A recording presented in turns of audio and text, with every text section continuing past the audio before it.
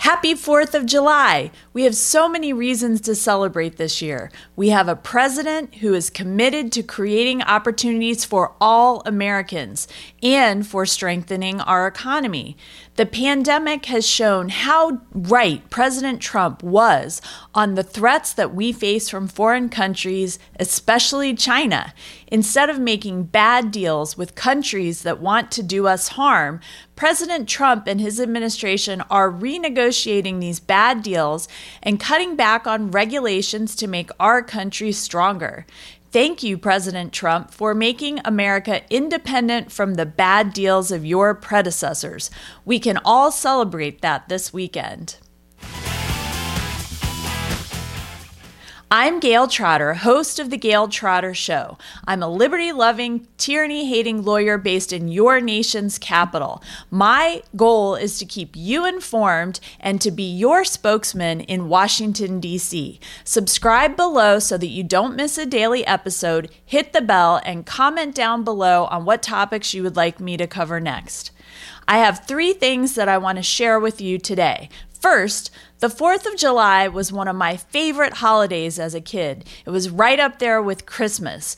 I have vivid memories of the celebrations we would have for 4th of July on my street in my neighborhood growing up. Every year on the 4th of July, we would have a neighborhood street parade, and we would decorate strollers and wagons, and it was just so much fun. We would parade down the street, and it involved all the neighbors. We didn't have a neighborhood full of Democrats or full of Republicans. It was very mixed in terms of political party, especially growing up in the Washington, D.C. area. There are lots of political views represented, but that didn't matter on the 4th of July. Everyone would participate in the parade that honored our Day of Independence.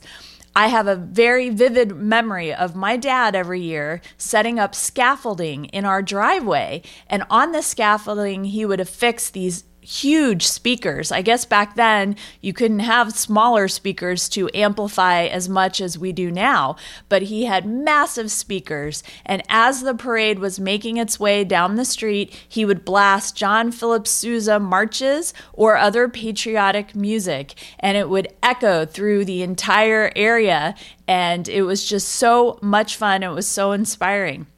I'll also never forget when I was a young girl, we celebrated the bicentennial, meaning 200 years since the first celebration when we declared independence from England.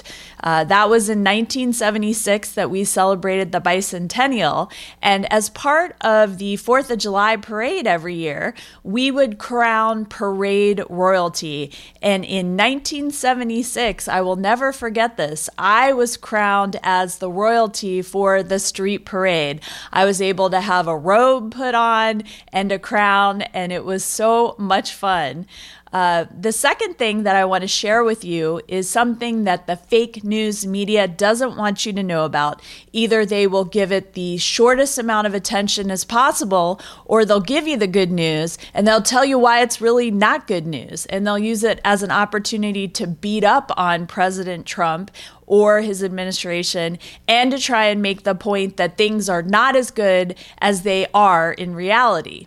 So with another record-breaking jobs gain, President Trump's Great American Comeback is well underway, and Joe Biden's policies would lead us more to depression rather than make us strong for situations like this when we have a crisis that is completely unexpected. Now, you won't hear this from the fake news media. They're going overtime with this exciting jobs report to try and paint President Trump in a bad light and paint Joe Biden, his presidential race opponent, in a good light. So let's just think about what we learned yesterday. The U.S. economy added back 4.8 million jobs in June, the largest one-month job gain in United States history, shattering the previous record that was set just in May. In June, the U.S. economy saw the largest one-month jobs gain in history, including the largest one-month women's jobs gain on record. In total, the economy has added an incredible 7.5 million jobs back in May and in June. the number of unemployed Americans declined by 3.2 million in May, the largest one-month decrease in U.S. history, breaking the record set last month. Job gains shattered the very smart expert persons, the economists' expert expectations again. It's almost like they're hoping that the economy won't come back because they want to assure that Joe Biden wins and that he defeats President Trump. So it's almost like they're rooting. I mean, maybe it's not almost like they are rooting to see the economy continue to be crippled so that it enfeebles President Trump's reelection efforts. Now, they beat predictions. Our job gains beat predictions by nearly 2 million jobs. So not only does that show how much President Trump and his administration is working for all Americans, but it also shows how the economists are just wrong. And when they make all these predictions, we should really be very skeptical about their predictions. Retail sales in May jumped by 17.7%, which is another record increase, and consumer spending spiked a record 8.2% in May, more than double the previous record. So this is all excellent news because I think people are really suffering under the health risks of the coronavirus, by the lockdowns that we've seen across the country. And you remember we talked earlier this week about Attorney General Barr talking about how the governors using these emergency powers are doing all these things to hamper people's businesses and livelihoods. And the governors are executives. They serve under their state constitutions and ultimately the United States Constitution as well. And for some reason, the left and the mainstream media are not questioning this big use of power under the emergency provisions of these governors in blue states.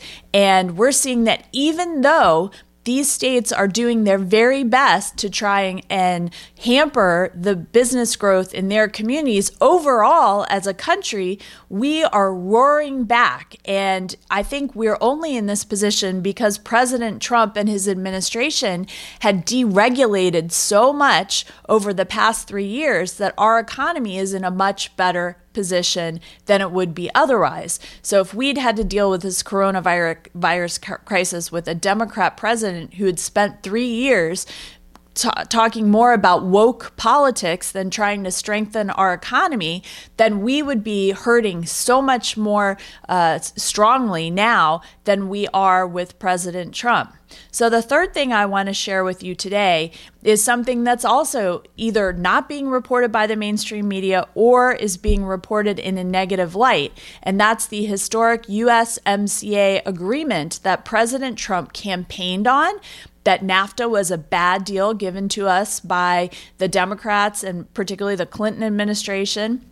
Remember, candidate Trump campaigned strongly on this, that it was a bad deal and it needed to be renegotiated, and he was the man to do that. He fulfilled his campaign promise on this.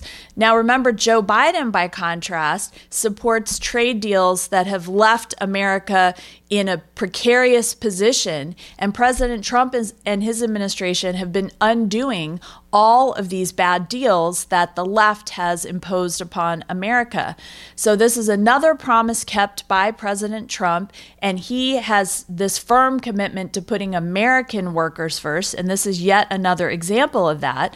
For the auto industry, the USMCA will create an estimated 76,000 new auto jobs. I mean, that's just an astonishing number when we had seen so much manufacturing, particularly in the automobile industry, going overseas. To think that this deal would be able to bring back 76,000 jobs to Americans, it is astonishing and it is so encouraging. It will also estimatedly bring in $34 billion in new domestic auto manufacturing investments and $23 billion in new annual purchases of U.S. auto parts. So this is why we're seeing auto manufacturers like Ford, General Motors, and Toyota publicly commit to billions in new investments based on the adoption of the USMCA. And for American farmers, this is good news too, because it should increase America's agricultural exports by an estimated $2.2 billion. 860 agricultural organizations and businesses endorse the USMCA, including the American Farm Bureau Federation.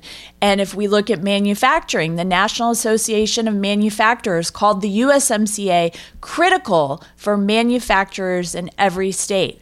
American manufacturers will see the largest percentage gains from the USMCA in higher wages, new jobs, and greater exports of any industry. So you can say that the people who work in the manufacturing industry in the United States are going to be the beneficiaries of this deal that President Trump renegotiated on behalf of America.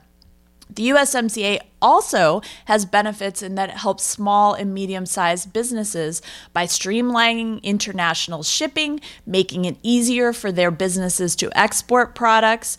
It's all this deregulation, trying to get more regulations off the books and making sure that American manufacturing comes first.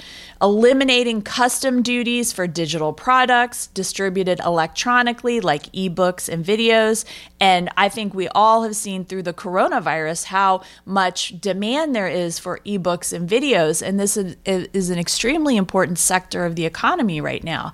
We also see through the USMCA that there's a strong commitment to protecting IP, intellectual property rights, which under prior administrations have been woefully unprotected. And we're also seeing with the USMCA that the requirement that businesses must have an office in the country they're doing business in is removed. So we no longer have that massive barrier to small business. So these are the three things that I wanted to share with you today. President Trump yesterday reaffirmed his commitment to the deregulation of the American economy and not the strangulation of our economy. The excellent jobs report yesterday confirms how President Trump has put our economy and hence our nation in a stronger position despite the pandemic and the unrest and the rioting. My memories of childhood celebrations of the 4th of July continue to remind me of what a great nation we are blessed with and how we should never lose heart. Anything valuable in life requires hard work and sacrifice.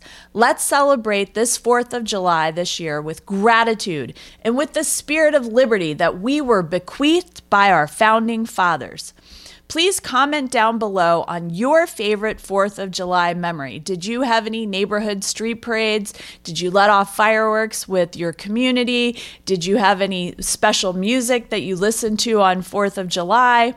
I also ask for you to praise President Trump and his team for the great American comeback. Thank you so much for joining me today. Please subscribe below so you don't miss a daily episode. Hit the bell and comment down below on what your favorite 4th of July memory is and also what is the best thing that you think President Trump and his administration are doing right now to push forward the great American comeback. Thanks for listening to The Gail Trotter Show, right in D.C. Be sure to sign up for her mailing list on her website, GailTrotter.com. And also follow her on Twitter, @GailTrotter, as well as on Facebook and Instagram. Subscribe now, it's easy. Thanks for listening. Share the truth. Share The Gail Trotter Show.